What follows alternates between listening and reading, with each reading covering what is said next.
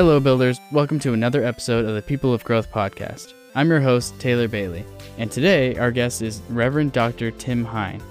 In this interview, we talked about how Tim became a minister and how he helps other people who want to follow the same path. We also talked about the Unmade podcast, which he co-hosts with his childhood friend Brady Heron. It's definitely a good listen. Let's jump right in. Reverend Dr. Tim Hine, welcome to the podcast. How are you doing? I'm doing well, Taylor. Thanks very much. Thank you so much for joining us today. I'm really excited to talk about kind of what you've got going on with your work and some other side projects as well. Can we start off by just you explaining kind of who you are and what it is that you're working on? Sure, yeah. Well, I'm a minister. That's kind of my primary vocation, I guess. I'm a minister. I'm an ordained minister in the Uniting Church in Australia, which is sort of the third largest mainstream Christian denomination. All that I do really comes under or is an offshoot of that primary vocation. But I have two jobs, two roles within that, if you like. Half the week I am a minister at a local congregation, Malvern Uniting Church, which is in the sort of inner suburbs of the city of Adelaide in Australia. And I minister at that congregation. My wife is a minister as well, and she's there on staff, and we have a team of people, and we lead a congregation, and we've been doing that for about a year, and we really love that. The other half of the week, I'm also on faculty at Uniting College for Leadership and Theology and Flinders University. So that's a college that does the training of other ministers and people studying theology and ministry for all sorts of reasons. And so I teach it, I lecture there and do research through there. And I really enjoy that as well. So those are my two kind of hats that I wear, training ministers. And then I'm also, I guess, a practitioner in a local church as a minister. Very cool. Have you found that as a practicing minister, it's helped you to be able to train a little bit better because you have that practical everyday experience as well? I do, yeah. I've only recently gone back to doing that. There's a sense by which many of my colleagues who are on faculty, many of them are ministers as well. Others are sort of more specialized in their particular area of academia. But you're always doing ministry all the time. And there is even beyond that an understanding in our church. We call it the priesthood of all believers, or the ministry of the whole people of God. What that means is that every Christian is involved in God's work all the time. But there's a particular ordination, that sets apart some people to do the equipping and leading of that, which is ministers, ordained ministers. And we, when I'm doing that and training people how to do that, I really enjoy that. But for me, having done that for about 9 years in the college, I was itchy to get back onto, I guess, what you could call the front line, getting back out there and practicing it again. But that doesn't imply that I haven't been doing ministry all that time. You know what I mean? You're working with students and you're volunteering in different programs and doing all sorts of things. But in terms of leading a local congregation, I was really keen to get back and do that. And it's marvelous to be doing both. They are mutually enriching. Awesome. I love that. What do you find the most satisfying about leading a congregation? Look, it's really rich. Having been back there for doing it for a year, I find it enormously satisfying, and it's interesting to think why. Part of it is there's a leadership part. That is, you're working with a group of people, a large group of people in a community. So the way they come together, the way they relate to one another. You've also got staff in the midst of that. So I enjoy all those kind of operational aspects of offering leadership in a community like that with all the variables. And in that, you're dealing with people and real life. And you're often dealing with people at the very precious parts of their life as well. A person's faith is something very personal and deep to them.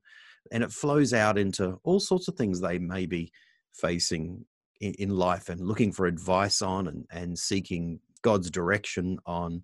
And so dealing with people in that way is an enormous privilege. And I've really enjoyed that as well. I've really also enjoyed preaching. a lot of people, when they think of a minister, they think of someone up the front of a church, kind of preaching. And it's not the whole job. It's actually just a small part of the role, but it is a bit that I really enjoy. And I have to say, having, been a lecturer for all those years, coming back and being able to sort of leave the footnotes behind and leave the PowerPoints behind and leave, and just stand there and talk to people, be able to open the Bible Sure, and, yeah. that's fantastic. I've really enjoyed that. And that's something that I really relish. Really cool. I am very religious myself as well, and quite involved in my own church from a preaching standpoint, and also from a kind of daily, like day-to-day ministering like you described. And I think that is, like you said, that's really what's at the heart of Christianity, is the things that you're doing when you're not at church, right? When you're ministering to people or helping people out, helping people through either faith crises or just, discussing the gospel with people. And this might be an interesting change for a lot of our listeners, because we normally talk about businesses, startups, things like this. But I think that this is a really interesting area of exploration. And I think that even for those of our listeners who aren't religious, we can benefit a lot from what you've been able to learn throughout your career and your ministry. I'm curious, did you obtain your training through the same college that you're working at right now? No, not initially. I went to another college, Tabor College, and did my undergraduate and then some master's work.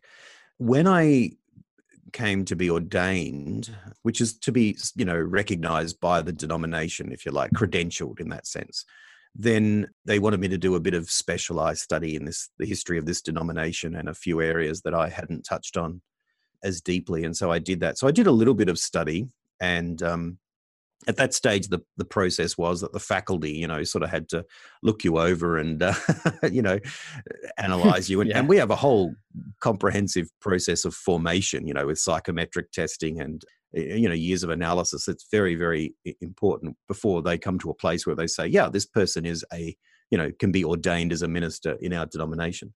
That's pretty comprehensive. So I did a bit of study through there and became acquainted with it. But I really only came on faculty here subsequent to that. At the time, it was really strange, actually, because, I'd been involved in sort of, if you like, full-time Christian ministry roles for about 10 years before I became an ordained minister. I'd done a lot of youth work, and I'd done a role in schools, doing seminars about values on identity and on understanding drugs and alcohol and self-image and bullying, that kind of stuff. Mm-hmm.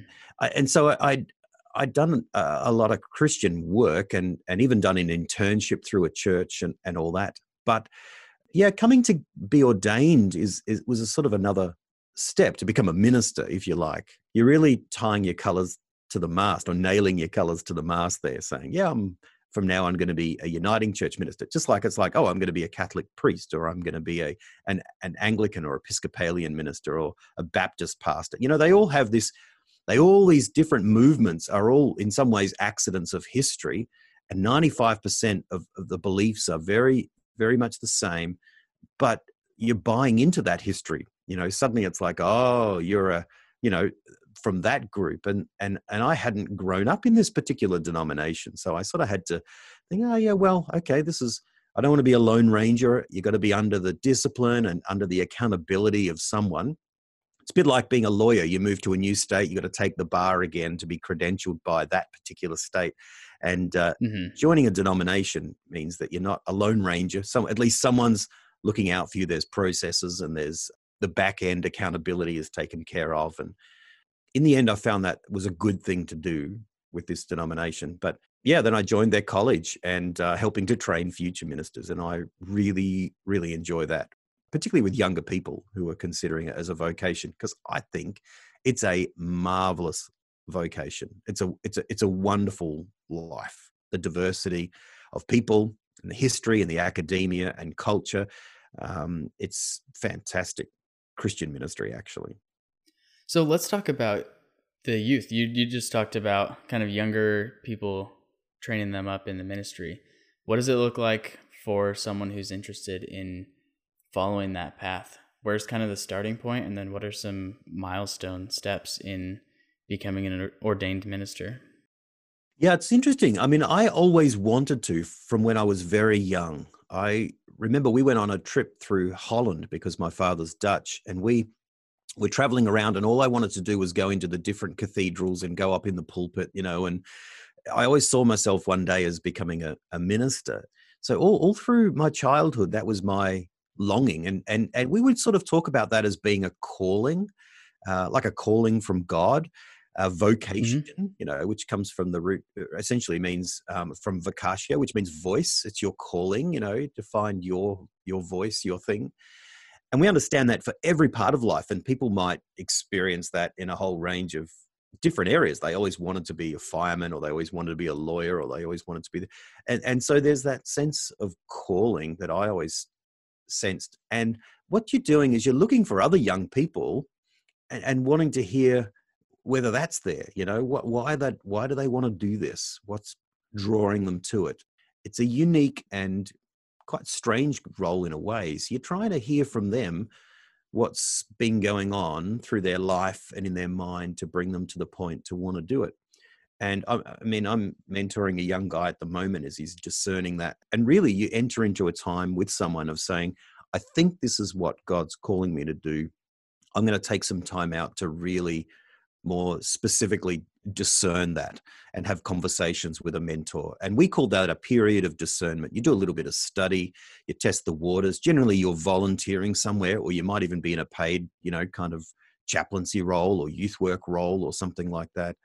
And at some stage, then you go to a committee, the period of discernment committee, and you basically say, look, this is what I've discerned. And then the mentor also kind of writes something saying, look, yeah, I've journeyed with this guy. I reckon this is, or girl, absolutely with a girl as well in our denomination. Then, I think there's something going on here. I think this is worth exploring and testing.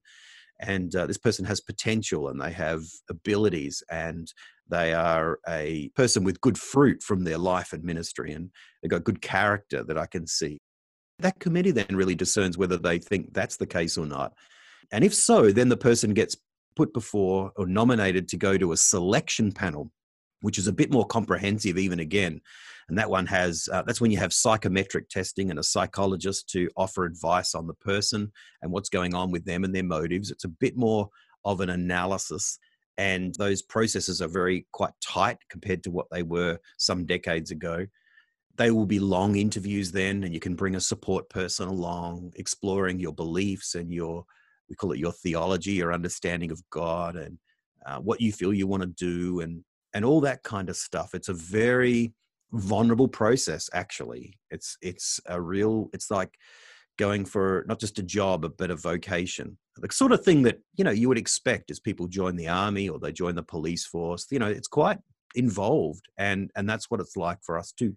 At the end, they might, if it comes back saying, look, no, we don't believe, this is appropriate, that can be pretty difficult for the person to hear. But sometimes they come back and they say, yes, we discern this is a good thing for you, but maybe not yet. We'd like you to go and have a bit more of exposure with this area of the culture, or you need to get a bit more a life experience here, or you might need to, deal with this sort of issue that you've talked about in your life first. Okay. Hmm. Yeah, yeah. So that's interesting. But if there's not that going on, then they affirm it. Then you move in, and then generally you start to study in a more intense kind of way, and you meet with a panel who will continue to track with you 3 times a year, looking at your formation. And then there's a whole range of characteristics and attributes that you need to be displaying and coming to understand. You need to get your head around an exposure to a multicultural society. Maybe you've been in a pretty closed little community and family, and you need to get out and see a little bit more of the world.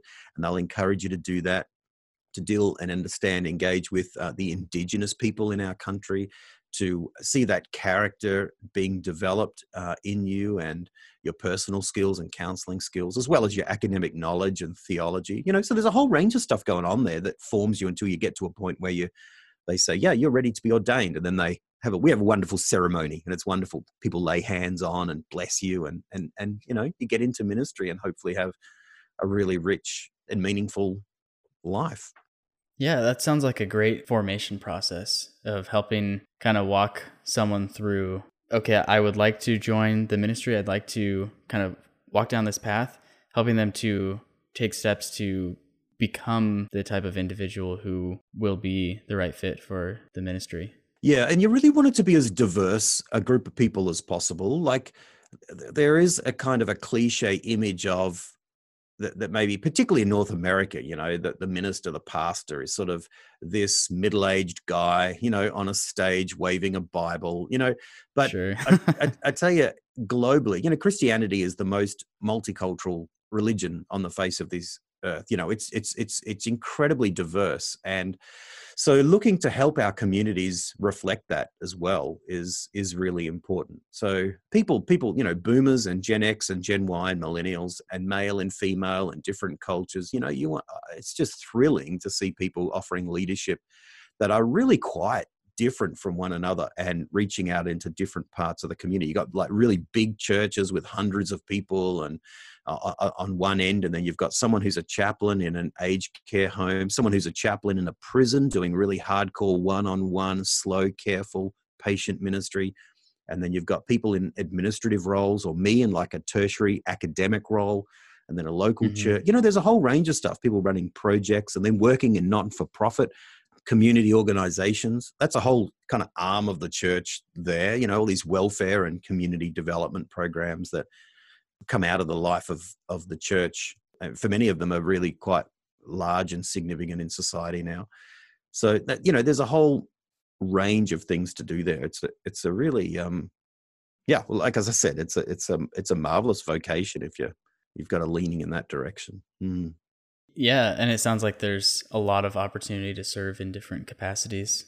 So obviously your faith and your conviction has influenced a lot of your decision making in your professional life.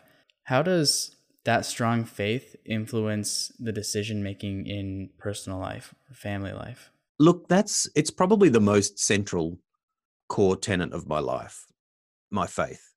Mm-hmm. And that is that I'm a Christian before I'm a husband and father, even though being a husband and father are deeply core to who I am, that they are far more important than being, like a minister.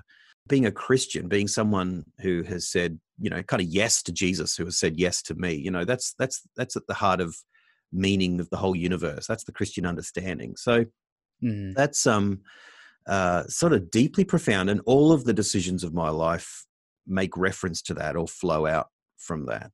And that's the Christian understanding. It's not, you don't have things in a box over here. Well, that's my personal faith. And then over here is everything else I do with my life. Christianity says you do all things to the glory of God, which means that the way I act in traffic, what I do with my money, how I relate to my friends, what I choose to do with my time, all of those things are inspired or flavored.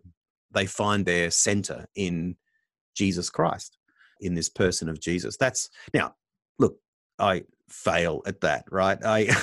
My selfish Everyone motives. does. Oh man, I tell you, I have all sorts of mixed motives going on all the time, but it's kind of like if you look at a keyboard, the middle C for me, you talk about the first thing you learn when you learn how to play piano is you learn middle C. Everything, it's right at the center, and everything sort of flows out from the center of middle C. And Jesus is my middle C. Whatever I'm playing, whatever I'm doing on the keyboard, my whole life, it all finds its center around the middle C, and that's Jesus. So it's really quite profound. I love that. I'm going to get a vinyl lettering on my wall that says Jesus is my middle C, Tim Hine.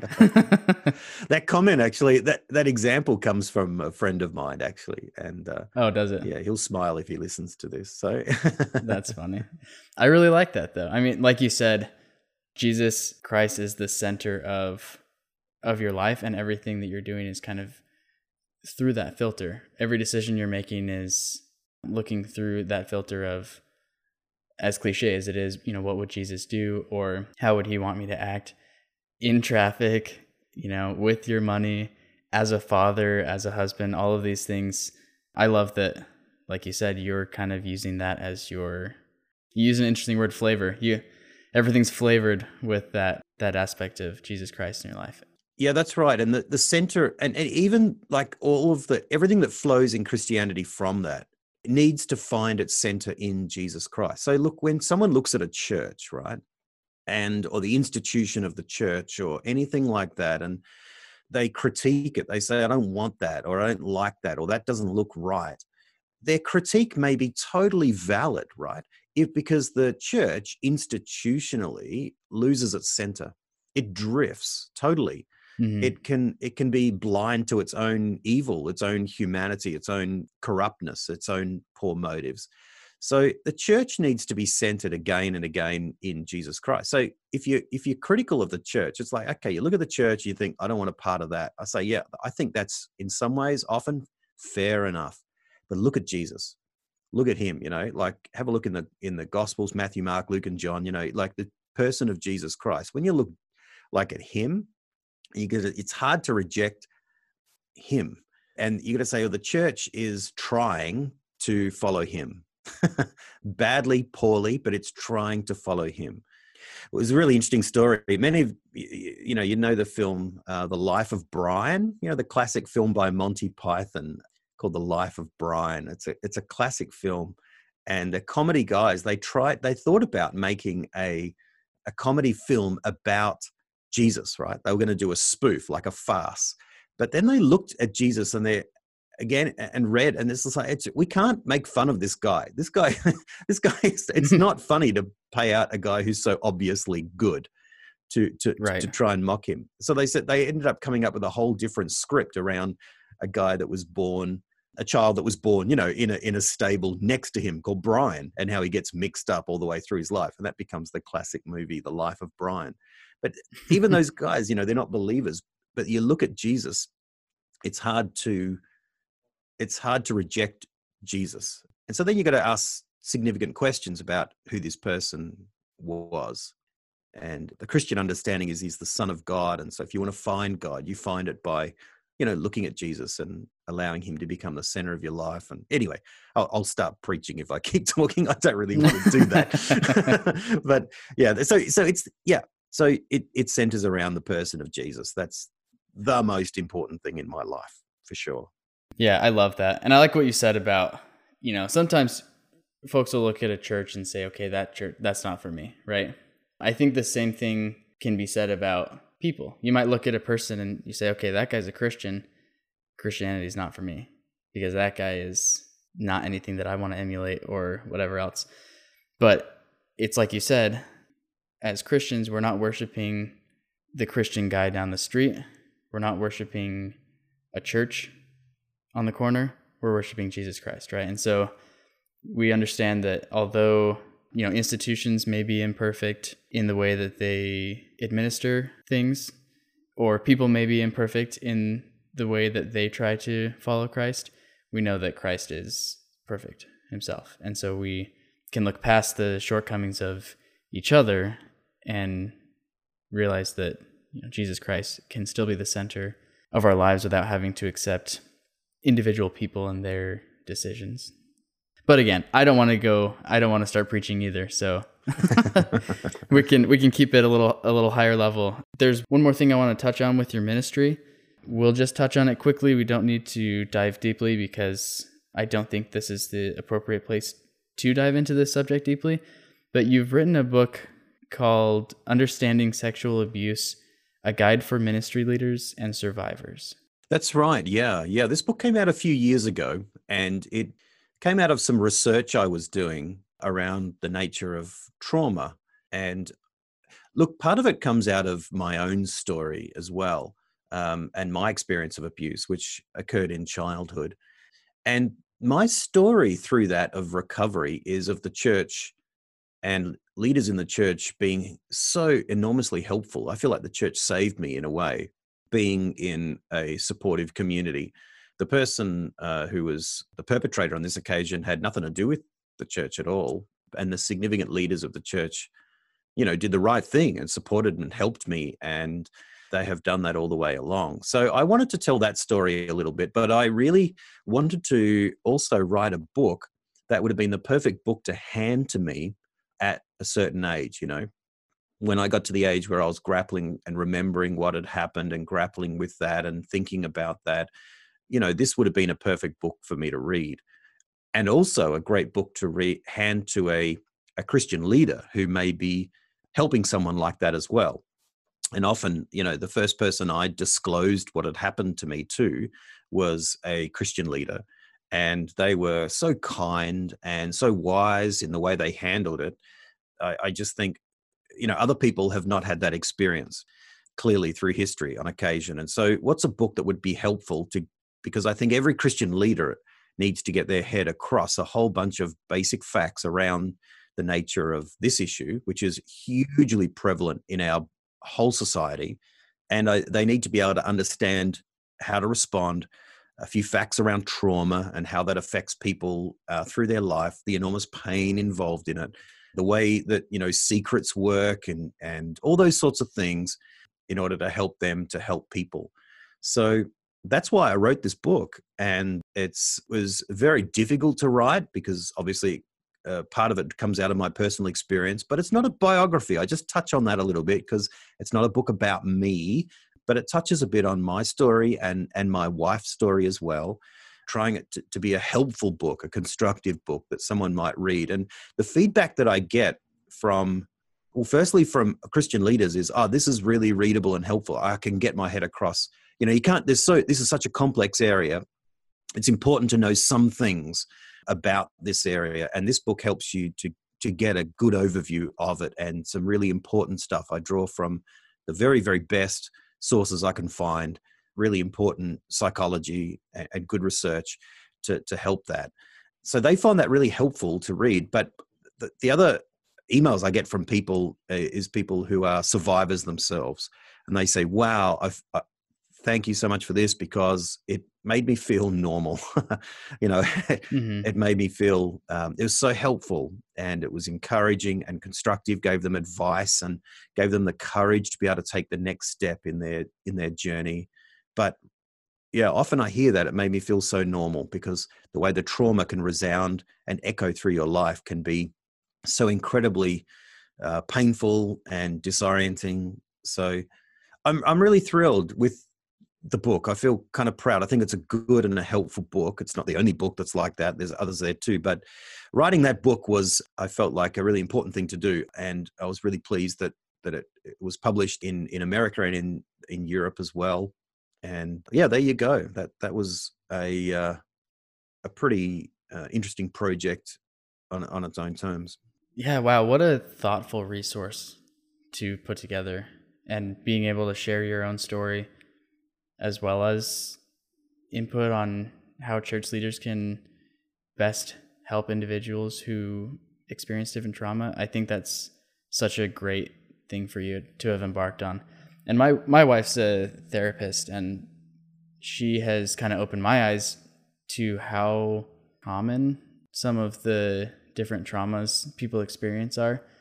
And I don't want to say common to normalize it, but a lot of people are experiencing big traumas in their lives, and that I can only imagine is can be a very isolating experience. And it's great to hear that you've gotten feedback from survivors who are able to kind of say, hey, you know what, this has been helpful for me to feel like I'm normal, right? That I don't have to be defined by something that happened to me. I just think that's a great resource and a great book that you've written. Yeah, the trauma is the past hijacking the present.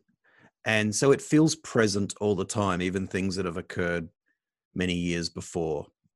It's really hijacks moments and lives in profound ways. And so being able to reach out for help, but to be able to get a sense of perspective and some information can be incredibly empowering for people.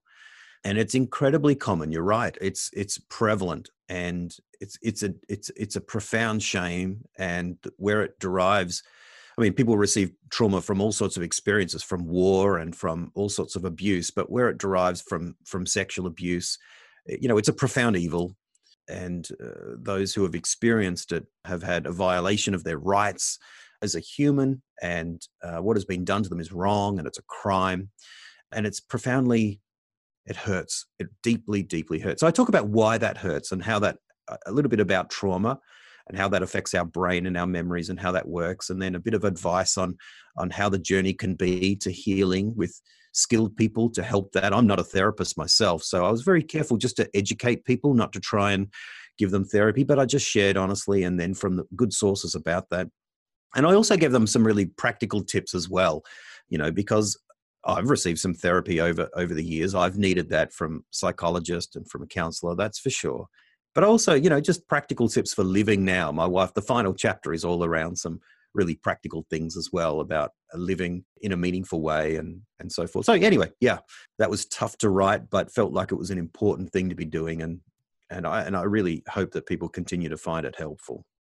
Absolutely. Thank you for sharing that. I want to pivot lastly to the Unmade podcast. This is how I discovered you.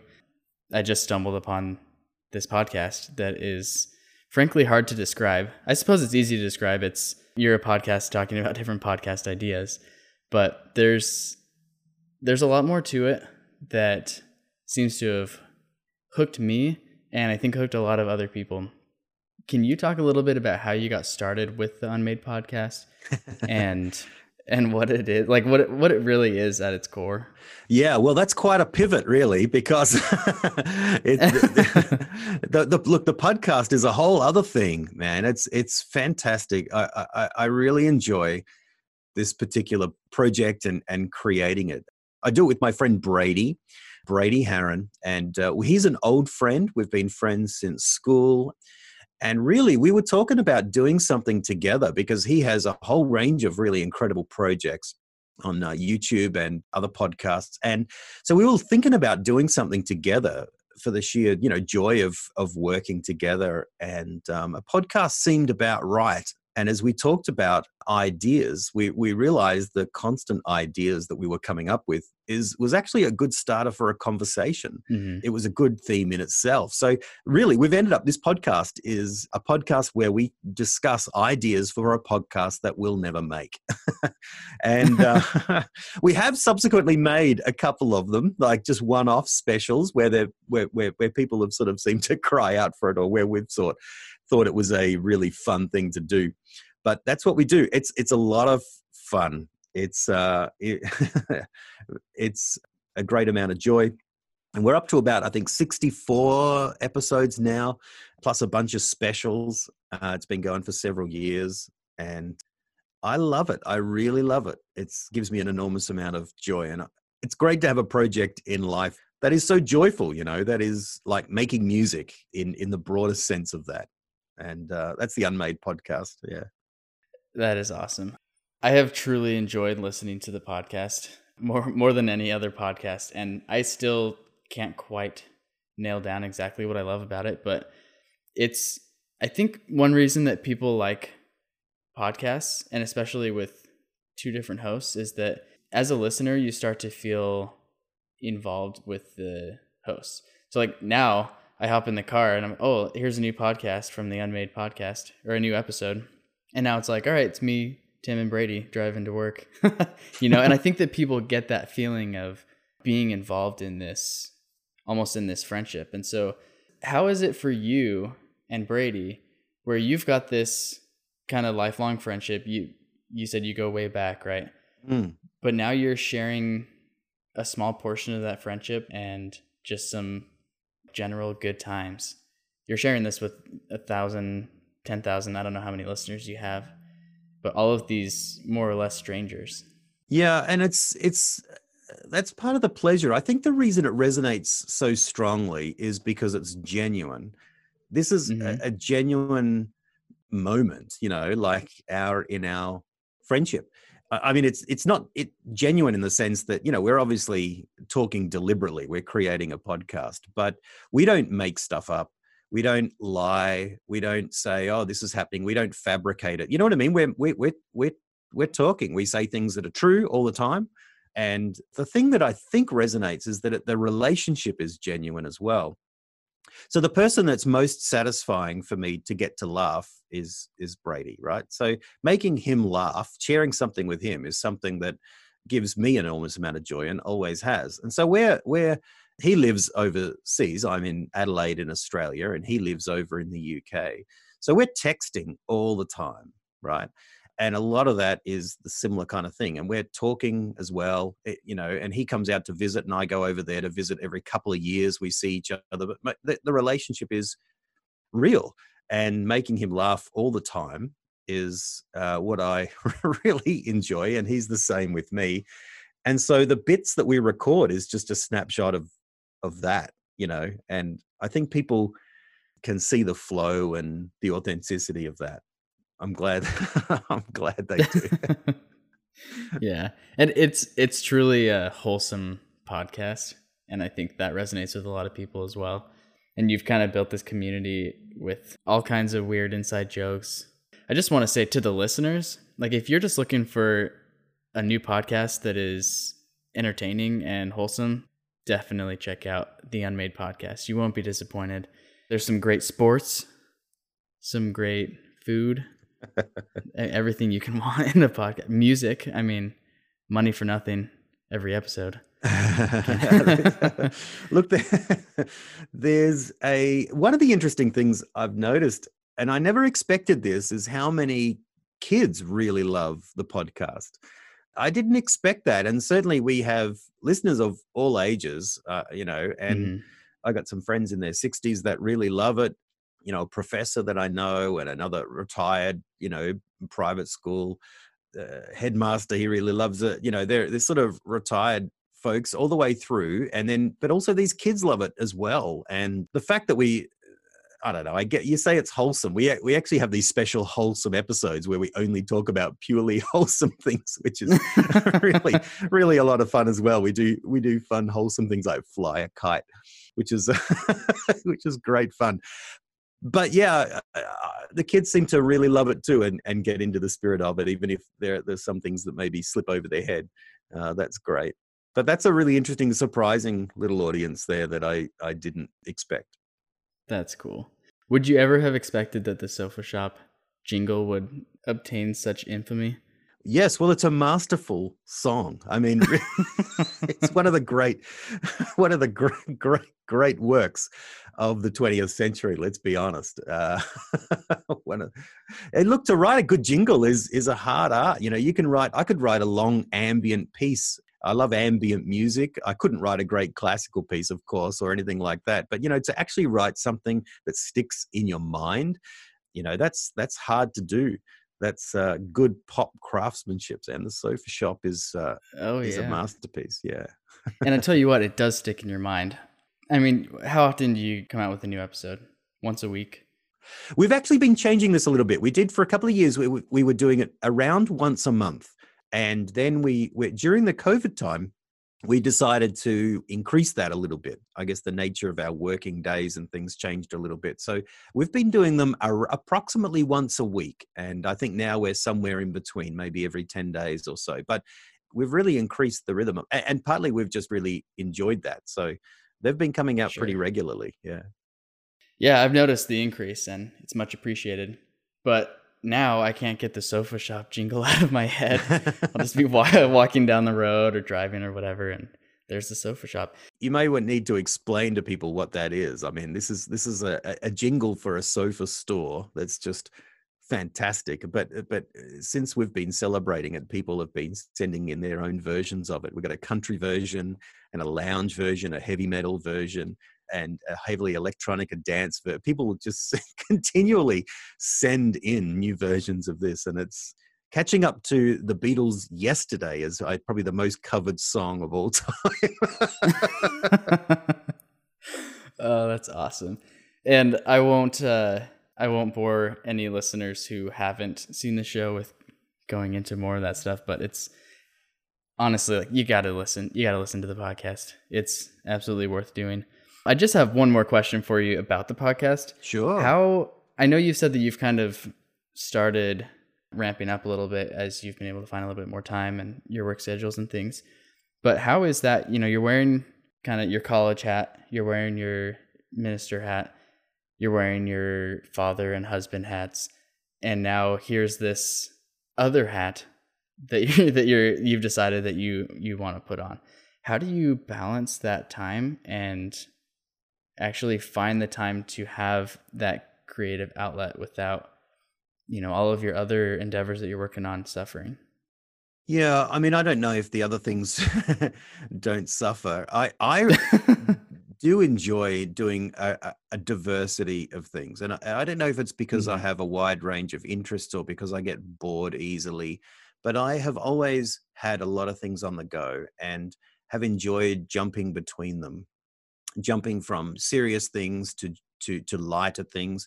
And so being in a couple of different roles where I'm working with people and doing the Christian ministry in the local church for half the week, after a few days of that, I actually quite like, I come into the other office here at the academic college, and it's more of an introverted time. You're still teaching with people, of course, and dealing with and relating to faculty and others, but in some Mhm. meetings, but it's a different gear. And I like changing gears like that in the week. I like having, I'm always reading a couple of different books. There's nonfiction books, which is dealing with, theology or culture or something like that. And then I love reading novels at the same time. And then I love fitting in. I just like to fit things in the gaps, I think. I enjoy doing very little. I enjoy sitting and being with the family at home and being present. And then I sort of go, well, let's go for a walk, or let's go to a cafe. I Mhm. love going out for dinner. I love films. And then in the midst of that, I'll be, texting with Brady about making arrangements for things. And then you go off and do the podcast. But I think you can be a lot more. I guess there is a default setting in me somewhere that's a bit of a driver, looking to be active and to be doing things. Probably much less now than it was when I was younger, but I like doing a variety, and it's incredible how much more you can do when you don't watch as much television. And I don't I think that's probably the case. The average person watches about 4.5 hours of television a day. A day? Yeah, I mean, that's just Holy cow. phenomenal. And you think, oh, I might binge from time to time or watch something like. Hey, look, I'm not saying don't watch television. I watch Netflix series, and I love them. I watch a bit of sport. I definitely watch, but if you watch 1 hour, that's really different to watching 4 hours, or that being the thing you do. You can make a podcast in an hour. You could make one every day. You can write an article for a publication. That takes you a couple of hours. Well, you can do that. You can do that every day. So I live in the city, so I guess I don't have as much travel time. Adelaide being a small city, so I just like to do things. But let me tell you, I don't think I'm hugely productive or busy. I just feel like I am able to structure life in a way where I can do a few things part time. Someone else will be in one role and it's a big role and they're doing that full time. That's perfectly valid. I just tend to enjoy the variety of things. Yeah. Very cool. Thank you for sharing. If people are wanting to follow you online, what's the best way for them to either get in contact with you or just follow you on social media? The social media I use most regularly is Twitter. I actually really enjoy Twitter. I have a Facebook account, but I don't like Facebook so much. It feels kind of predatory these days, doesn't it? And Yeah. but Yes. Twitter, I enjoy. I enjoy the banter. I enjoy getting news through there. I enjoy the variety of it as well. It's serious and then not so serious and then deep and important. So yeah, Tim_Hein. I'm on Twitter if that's of any interest to people. There are websites, of course, for the college, and the church is just got a temporary website at the moment. We're about to do a big, kind of rebrand and everything because we're doing a new strategic plan, heading in a new direction and everything. So that'll be looking a bit better in a little while. But Tim_Hein at Twitter is where I tend to share more than I probably should. So.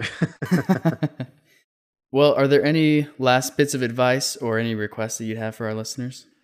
Well, that's being asked to share advice is dangerous, isn't it? What if they take you up on it? That's right. Yeah, yeah.